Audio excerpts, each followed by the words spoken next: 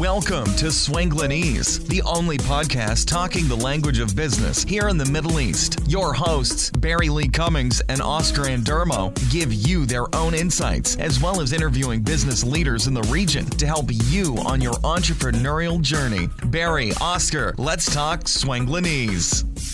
Hello and a very warm welcome to this episode of Swanglinese. This week in the studio, I have the pleasure of Rosa, and I'm going to be talking to her about her journey. Hi, Rosa. How are you?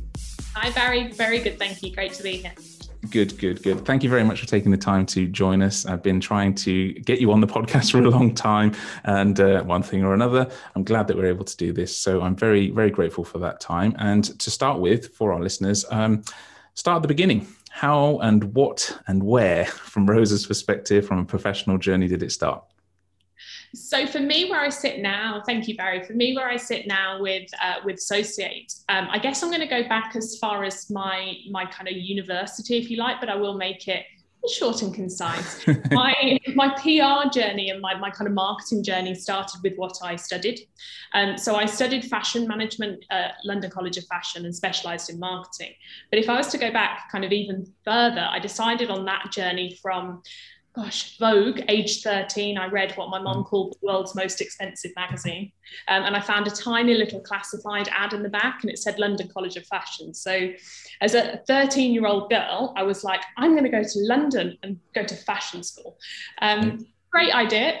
Asked for the prospectus, came through in the post as it did back then. And I was like, I'm going to be a fashion designer. And I think my dad, I always talk about my dad sitting on my shoulder, but I remember him very vividly saying, Rosa, your surname's not McCartney. Like, is there any other courses you could do? Obviously, surname's Bullock as well, not the best, but also I wasn't that great at art. Whilst I was creative, I can't draw really, I can copy. So he was putting me on the right path.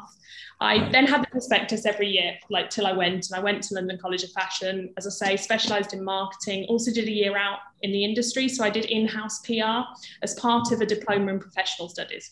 So that's where the PR love came from, if you like. But I actually then fell in love with a boy back in Birmingham. So I'm from Birmingham, London was obviously uni, and ended up leaving the bright lights of the capital city, heading back and actually working for my mom after I graduated.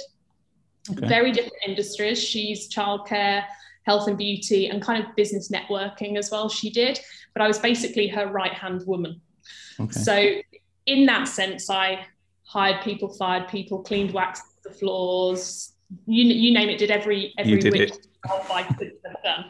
And after a while of doing that, I did it for about 3 years. My dad, again, why don't you wanted to work in fashion? Why don't you do something a bit more like that? So I then went and worked for River Island, and was a visual merchandiser and a product manager there. That was great until I came out to Dubai on holiday and was like, I could live here. Again, bright lights, kind of 10 years later, fell in love with the place and actually then looked at even being an air hostess. And my dad was like, really? Like Emirates? Like, why now? Could you not have done this when you were 18? All these kind of things. And got a job as a PR manager out here whilst I was on holiday here. It was all very fate, if you like. Had a stepping stone job when I did reach here with an agency, to the point that I then actually ended up with a lot of court cases against me, which was an interesting. Yeah, a little bit interesting. All of which I won 3 times, but they were all labour court based on my contract, which was certainly a learning curve in this region. And during that time, I then started to do freelance PR, and I guess that's where Associate was born. So Associate now is 5.5 years old, but I was kind of, I wouldn't say pushed into it, but encouraged into it by being stuck on someone else's visa, starting to do freelance work. And then kind of here we sit today, 5.5 years later, but that was the route, I guess, if you like. Okay. And so had you, prior to obviously these things happening, had you thought at any point, you know what, I want to do this for myself? No, not necessarily, but I've always had it in my kind of genes, if you like. So mom turned one of her bedrooms at home into an office. I've always known that entrepreneurial journey. I've seen her work incredibly hard. My dad also has his own business. So I've known that, and I've always loved the flexibility that they have. I didn't quite realize how many years of hard work had gone into that flexibility. so no, not really. I definitely didn't set out and go, I want to be like an agency founder or anything. That evolution came quite naturally, I guess. Right. Okay. And was it an easy transition from obviously interesting coming out here on effectively a tourist visa, getting a job, which is brilliant in terms of that side of things, and then transitioning into working for somebody? How easy was it for you then to, aside from obviously the issues from a legal perspective being, I'm sure, a huge catalyst, how easy was it to switch from working for somebody else into being your own boss? Was it a step that went to, okay, I'm going to freelance it for a bit and then see what happens? Or did you know what, I'm going full bore, I'm going to set up the company, and it will still be just me to begin with, but with a view to building it?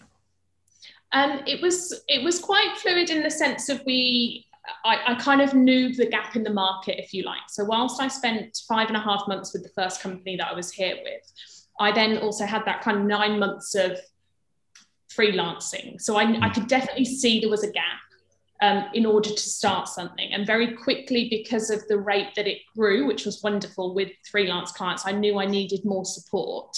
Right. Would I have had the kind of the intuition to go out there? I'm not sure. And then it comes to another man on my shoulder, I guess, that actually the talk of agency and establishing an agency came with my now husband when we were sat in a sports bar talking about life generally. And at this time, because I was freelancing, I had that, I'll pop to yoga in the morning, I'll go to the supermarket, I'll pop and see a client, very, I don't know, very, very late, like girl at home, but working kind of freelance life, I guess. Yeah. And Stuart said to me, he said, if you went to less yoga classes, Rosa, you could make this into a business. Well, I've got 2 older brothers, and I'm I will make this into a business. Don't tell me I could do something. So I kind of had the catalyst to kind of get out there, I guess, and make it more of a thing.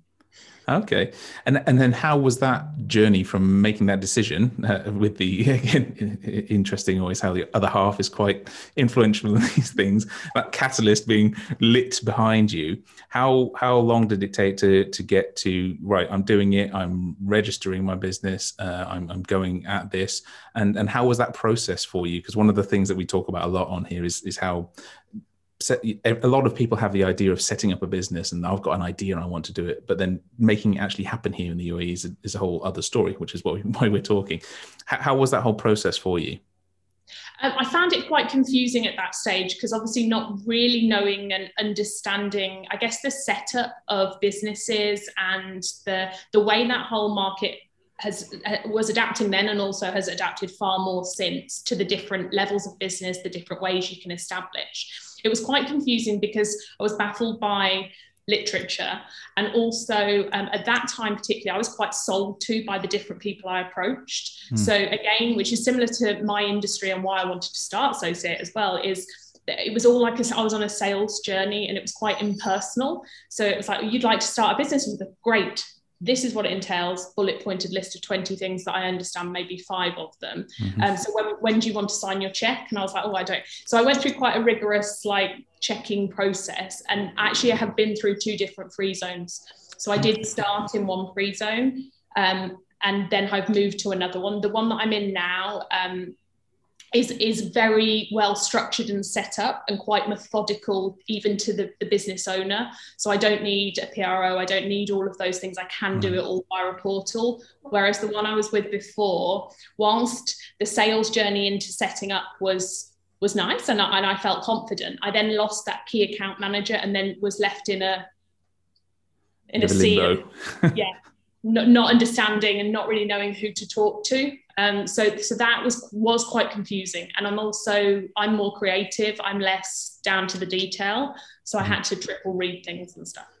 Right. Okay. And where are you now then, just out of interest? It's obviously from a positive perspective that you're happier with this. And if anyone else out there has the same kind of approach to you in terms of that methodological approach, where is Associate based now in terms of free zone? Yeah, we're in DMCC. Okay. So yeah, it's JLT based, obviously, and they have a very structured portal, and everything is quite repetitive in what you do, but methodical. So applying for visas, changing documents. You kind of apply via the portal, you get a text message, you then get an email, and there's a nice logic to it. They were slightly more expensive to set up than where I was with before, but then their renewal fees were slightly less than another free zone. So in the money sense, there isn't that much in it. But with DMCC, once you nail their portal, you can cut yourself down fees of having anyone else to help you with it. And it is quite methodical. Brilliant. Oh, that's good to know. Definitely. Because I think that is one of the things. It has improved over the last, I guess, 10 years that we've been here, but it's still, I know for a fact, a very confusing part of, okay, I want to set up a business. I think this is what I do, I think, but then I can't find it on the portals or wherever. So it's good to hear that that's actually been simplified from that perspective. Moving into the actual business, you know, from a PR perspective, but can you tell us a bit more about what Sociate is and what really was that gap in the markets? Because you've alluded to it there in terms of why you went to it. What was that gap and how have you built on that in terms of establishing the business? Yeah, sure. So we are a communications agency. Up until kind of late last year, I would have said we were a PR and marketing agency. The reason I've changed the narrative, if you like, on that is because PR and marketing as industries are very blurred. They have very blurred lines out here as to what is social media a PR activity or a marketing activity, are influencers marketing or PR? And generally what we're doing is communicating. And so we come under the umbrella of communications agency. And we're a communications agency that's driven by a tailored solution. So the gap in the market that I found, whilst these days we do have more boutique agencies. We're a team of 13 now here in the UAE and one person in the UK. So whilst we're a small team, there are many more boutique agencies these days. But what I found then, and I still see these days that isn't there, is that people actually asking clients like kind of, what are your objectives and how can we achieve that? It was very much a blanket sell before. So we have this package, and this package. And being quite heavily involved in business development from the previous agency, I was out at a lot of new business meetings. And I was kind of trained to sell, not to listen and to help and to understand what do they need. And it was in these boxes, I was kind of saying, well, what if the client was somewhere between box A and box B of deliverables? We were like, well, we'll sell them the more expensive one, because we'll try.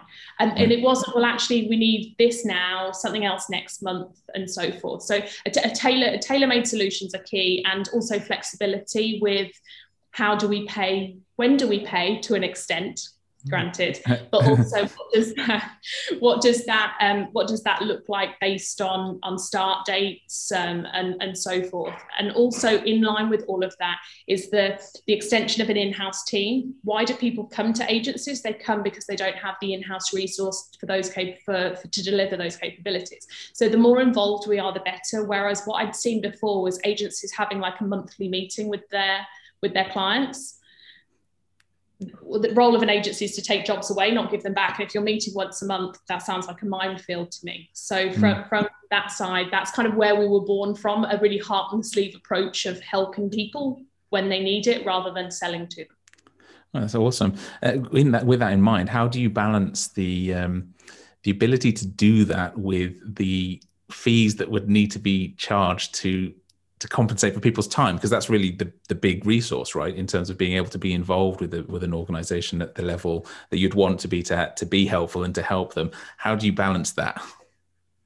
I wish I knew. I think I'll be forever analysing it, because the heart on the sleeve doesn't help me commercially from a business sense. So we have made... I don't know how I balance it. That would be my first bit. But also we've made a bit of a shift as an agency, because whilst I love working with startups, I love that journey. I love helping people. I've said that a couple of times. I also know that for my team now to respect their own professional capabilities and the time and hours within their day, actually some of the slightly larger businesses come, so for PR, for example, they'll come with a marketing team who has a marketing calendar that we then communicate. It's a little bit more streamlined. So we are trying to look for businesses that are slightly more established these days, because it does cut down some of the expectations from our side. Because as well, when we're looking at startups, a lot of the time they never tell us a definite budget. They don't have one in theory. So then we play kind of fishing, if you like, with what we can catch for them. And also they will look at it in the sense that they'll expect the world for very little. Yeah, no. I mean, I'm nodding along and smiling because it's a very, very familiar scenario, and it's something that we've done as well with the digital business. That as much as I want to help and I try to help, sometimes it's just not commercially viable in terms of what we would need to charge and what's available from those ones, and that's also the worst.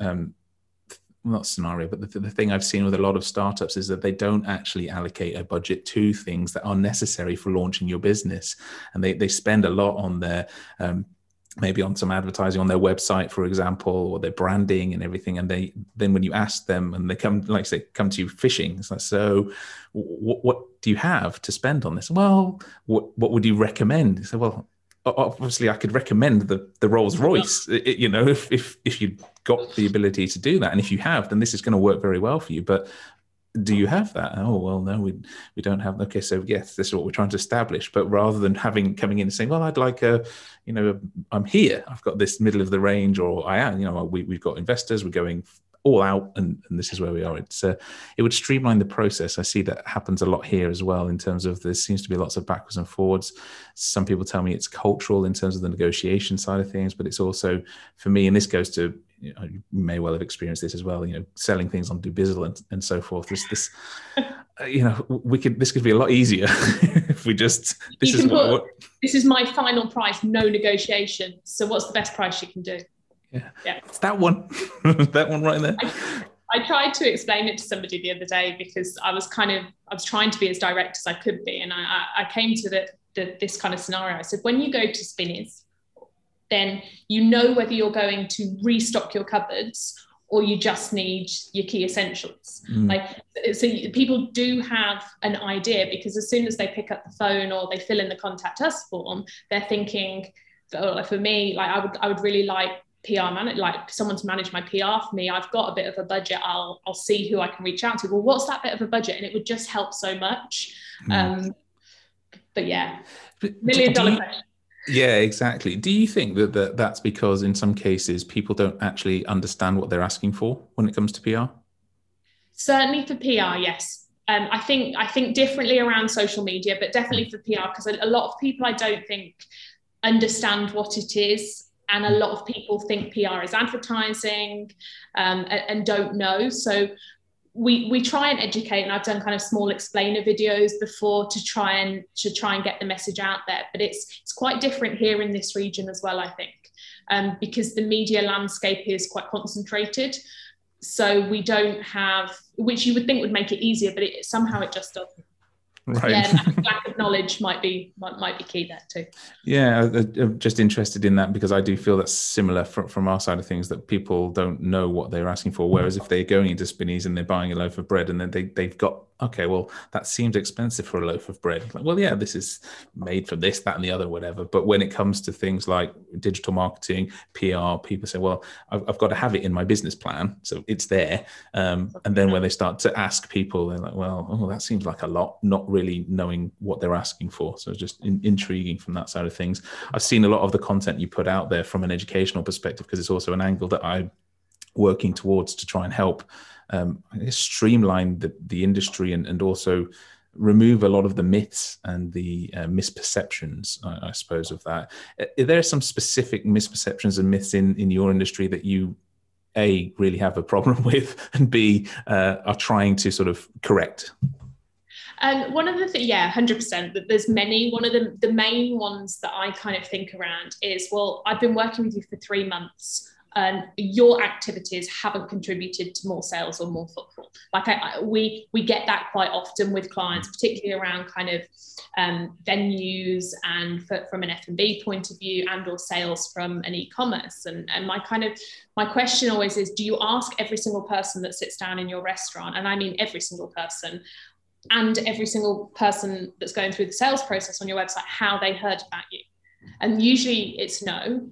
Because you think things you buy online, have you ever been, what once in a blue moon people will ask, or they might send a survey afterwards. And also when I think about restaurants, an example I always give, and I've still not been, I really want to go to Koya restaurant. I've heard so many great things about it. I've seen influencers go there. I've seen it numerous times in publications. I'm sure I've probably seen an advert.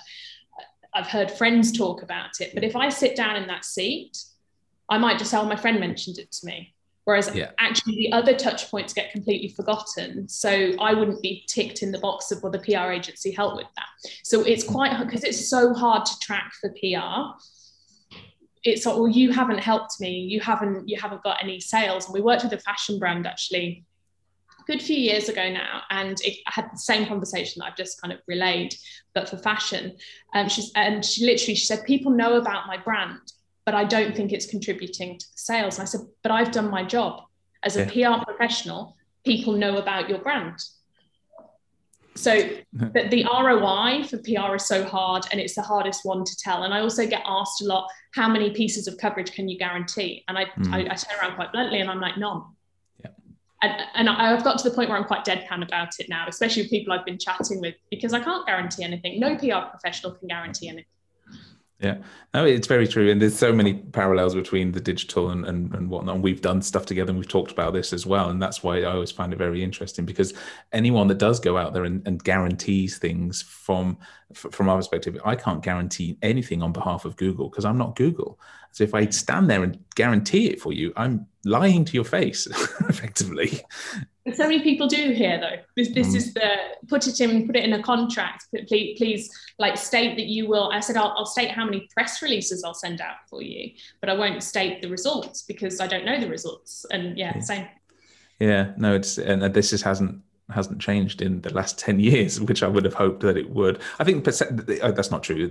It has changed, but it hasn't changed as much as I would have hoped it would have done, especially for things like e-commerce platforms, and just by virtue of some of the questions that I get asked. And I think that maybe that's similar for you, for what you're saying, that it's you become quite deadpan about saying that because you've said it literally 100,000 times, and still people aren't believing it for whatever reason. And the only thing I can kind of say is I always say I don't take on projects I don't believe I will get the results for. Yeah. But again, then they're like, so you only believe, you don't know. And it's like, no, I don't know. So it goes in full circles. Yeah. And then I kind of resort back to the price of PR versus advertising. And then we kind of open a can of worms. But yeah, fair enough. Yeah. And but that's part of doing business here, I think. And it is one of those things I think people who are new to the area or new to the region would do well to take heed of, because they can avoid quite a few of the headaches that we've been through. But then they can't afford some of them because they're just inevitable for everybody. Even when you're fully aware of it, you know that it's coming, but I guess you can prepare yourself for the banging your head against the brick wall for a couple of days. Perspective. Weeks. But there's also a question that I want to ask in terms of it's sort of trending, it's in line at the moment, but in terms of this whole gender thing about being a woman in business versus being a man in business, and the idea of privilege and so forth. And so it's been intriguing me actually for a while, because I've become much more aware of my lack of understanding of my own privilege in this. And so from your perspective, in terms of setting up a business and doing business here, what's been your experience of that as a woman doing business here in the UAE? Positive, negative, indifferent?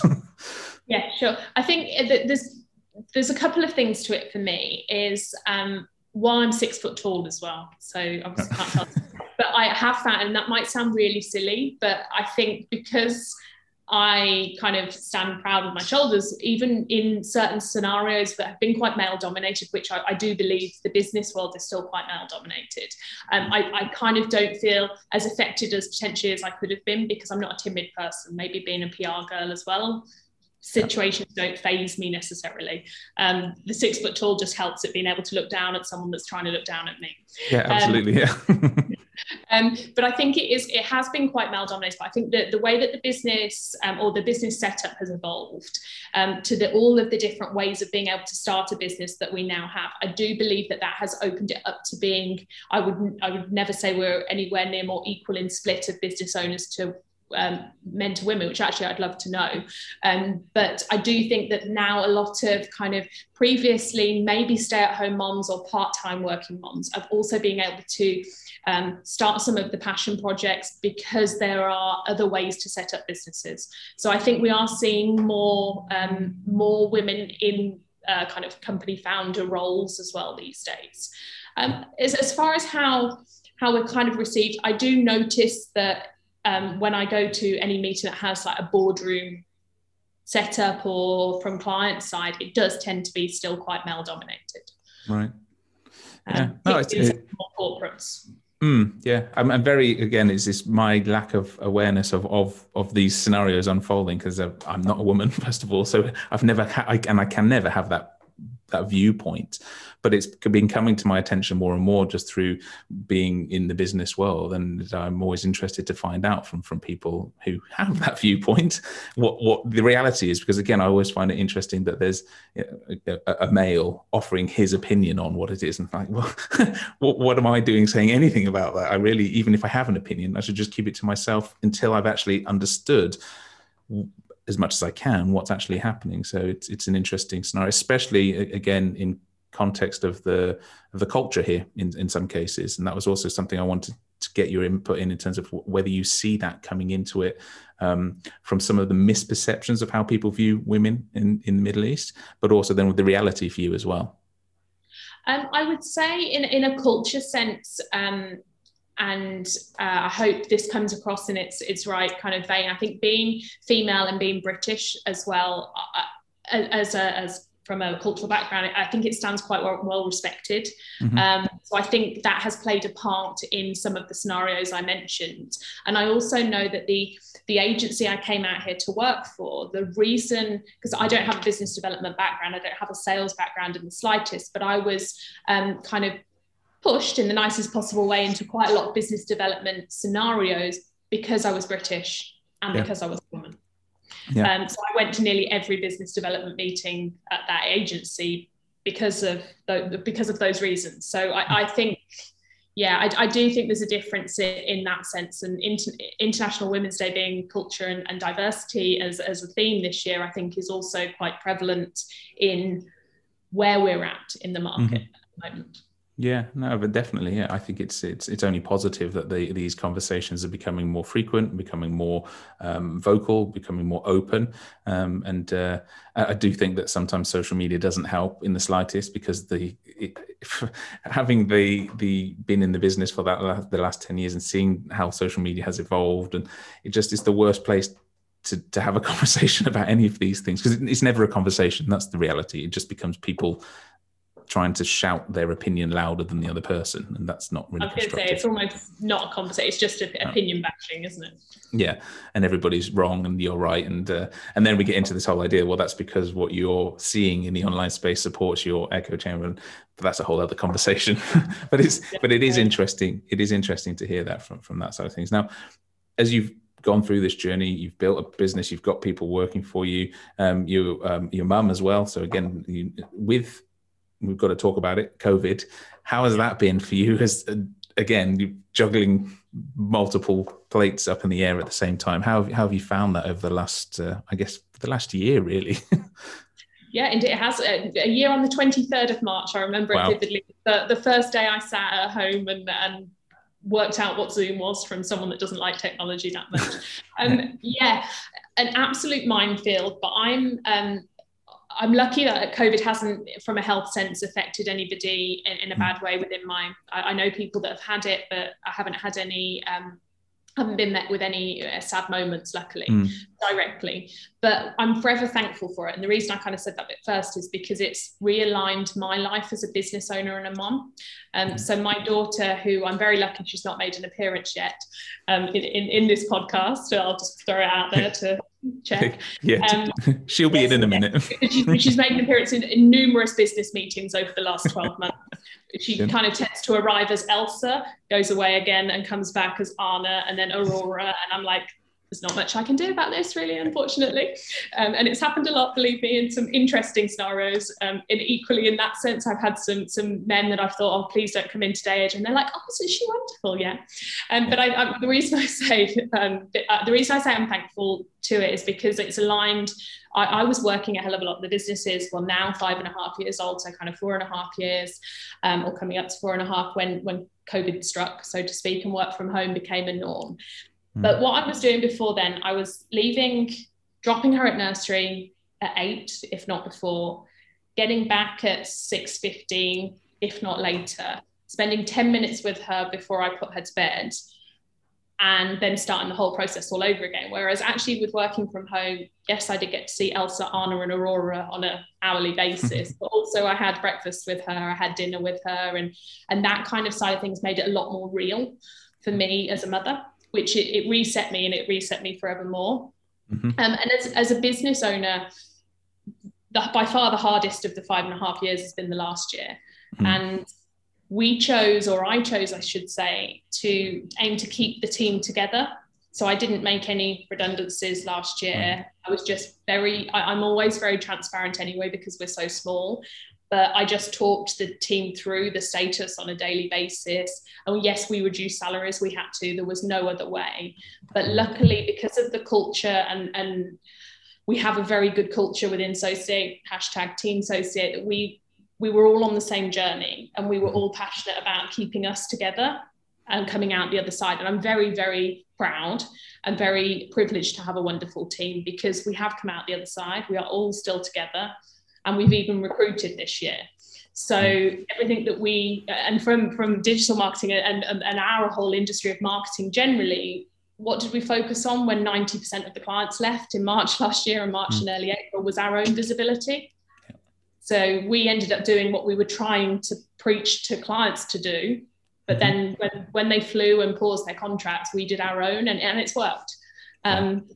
So from that side of things, I've learned to be a mom again, which I don't mind saying. A lot of women would say, oh no, I managed to do it all. I wasn't doing it all very well. I was doing the business bit quite well before COVID, and the mom bit, now I do very well. I won't say I wasn't doing it well, but you get the gist. No, absolutely. No. And I think it takes a lot of self-awareness to admit that. I think that it's a great thing to be able to say, and you've taken control of it, and still running, doing the business side of things very well as well, in terms of being able to keep the team together, which I think you've got every right to be very proud of there. And whilst you say you're in it together, you have been the facilitator of this. So rightly so, in terms of the queen of PR with your your crown there, and managing a business to do that and keep it together, I think is a huge accomplishment, especially given the last year. It's been the worst year that I've had business wise. We've suffered, but I think you've also done the thing that I always wanted to do, which was our own stuff gets pushed to the bottom of the pile all of the time as a business, as a person, and trying to bring that to the top when doors close is something that I was actively trying to do, but I don't think I've done as good a job as you guys have, because I'm following you obviously on social and everything. So I'm like, wow, it's inspirational as well, because you do think, right, well, I do need to kind of kick myself into gear and get it going. And then I also have my wife doing that for me as well, kicking me, because she's yeah, exactly. And kind of like with your other half as well, actually, sometimes the input from them, I don't want to hear it, but actually I need to hear it, and it's right 9 times out of 10. And so especially from a male brain perspective, I kind of go away and sit down and think, yep, she's right again. Yeah, and equally so do I. The amount of times in the last, well, particularly in the last year, but since it started, that Stuart will have told me something so many times in so many different ways, and then I will hear it from someone else, and I come back, I'm going to do this, and he's like, we don't have this, like, and I'm like, well, yes, but it's different. And I'm not honest, it's not different. It's just I didn't want to listen really to start with. Yeah, we don't want to hear it from them in particular. Anyone else is fine. But no. Yeah, totally. with that in mind and the challenging nature of the last year, I think that there's a lot of conversations going on now about mental health, mental well-being, and so forth. Has there been anything that you've been doing for your own personal well-being during this time in terms of keeping you on the straight and narrow, as it were, being focused? And a lot of people, the idea of getting up and working from home is great, and then it becomes, and then it gets less and less and less, and you become less productive. Is there anything that you've sort of done that you've introduced or that you've carried on doing that keeps you focused and keeps you moving forwards? Yeah, there's two clear things I can think of. One is exercise. And again, going back to the pre-COVID life of leaving early, coming back late, exercise for me is always, I love it. I love going to the gym. I love gym. Like, I'm one of the crazy people that I'm like, I'm going out for a run and be really excited about it. I just love it. And I was never giving enough time to it. So whether it be when it was during lockdown, I was luckily on the first bandwagon of need to buy weights for home until they all sold out from every which place. So I kind of set myself up a little routine of what to do at home. And when we were allowed out for a run, I would go. And I put it in my calendar, because if I don't put it in my calendar, it doesn't happen. And I used to put Rosa unavailable. But then I was like, I'm a human. So because obviously my team can see my calendar. And I was like, Rosa, exercise time it is now. And that is because it really helps level me out from that. It's really useful. And then the other one is kind of a bit more on the kind of girly fashion background sense, is that whilst we were locked down and it was purely only the top that you could see, I used to, and we did a great piece of content over the summer about it, I'd wear different necklaces. Right. So I'd have my baggy jeans on, but I'd have like different necklaces or funky earrings. And then it got known on some of the networking calls where, what's Rosa got on today? Or hairbands, like glittery hairbands and everything. So I did that, and I also now kind of being back out at work, and it's not necessarily a tip around the last year, but I plan my outfits because I like fashion, I appreciate, but I will actually put different things together, and I put them all on a different rail. And I was talking to someone about it the other day, and so it's amazing how, because I studied fashion, that's my main passion. Outside exercise and Elsa and Anna is definitely my main kind of thing. And I've got this wealth of clothes and jewelry, and I'd wear the same 5 things because they were what I'd wore last week. So that kind of as part of a routine on a separate rail and stuff sounds really silly, but it makes me really happy, because then I do get to be the mother that drops her daughter rather at school in crazy outfits. But I really like it, and makes me smile. Well, I think that's so important and often undervalued by people, that you say it's a simple thing that makes you feel good, but what a positive thing to have going for you, because how many people get up and what is going on, and just get stuck in the daily routine of the rut and the trudgery of doing it, and why not actually do something? So I think that's a brilliant thing, and keep doing it, because it is one of those things. And our children go to the same school, so I do see, and it's like, that's definitely a bright outfit this morning. And then there's like, oh no, it's off to the gym. So you can see the difference in the days. Definitely straight to work today. Whereas I'm completely the opposite, and I pretty much have jeans and polo shirts, and there might be a different color. That's about the extent of it from that side of things. But but again, different backgrounds and all that. With thinking about how you those things that actually make you happy and keep you on the straight and narrow, for a lot of the people listening in, they are in a position of maybe not having made that jump yet into starting their own thing, or have made that and they're 1 month, 2 months, a year or something into it. So one of the questions I always like to ask our guests is about resources, stuff that you would recommend to our listeners. And it can be books, it can be people, it can be mentors, it can be tools. Is there anything, your go-to from Rosa, you know what, this is something that I firmly believe in and I would recommend to anybody? Yeah, sure. One of mine definitely is a book, and it's certainly in the start of the journey, probably not a book that you'd pick up off the bookshelf, because it's called Built to Sell. I don't know whether you've read it. Yeah, I've read that. And John Warrillow, I believe. Yes. But Built to Sell, it's a well-known book, and it's a really short book. So for somebody like me that's attention span to reading isn't that great, or there's audio versions. But I wish I'd almost read Built to Sell before I started. So it is a great thing to read, because I just think that meant, even though I'm not looking to sell my business, that mentality into scenarios of it's just you're nodding like you've read it. So you're bringing things into a concise manner rather than trying to sell everything to everyone. And I know there's other ones, but that's a fantastic book.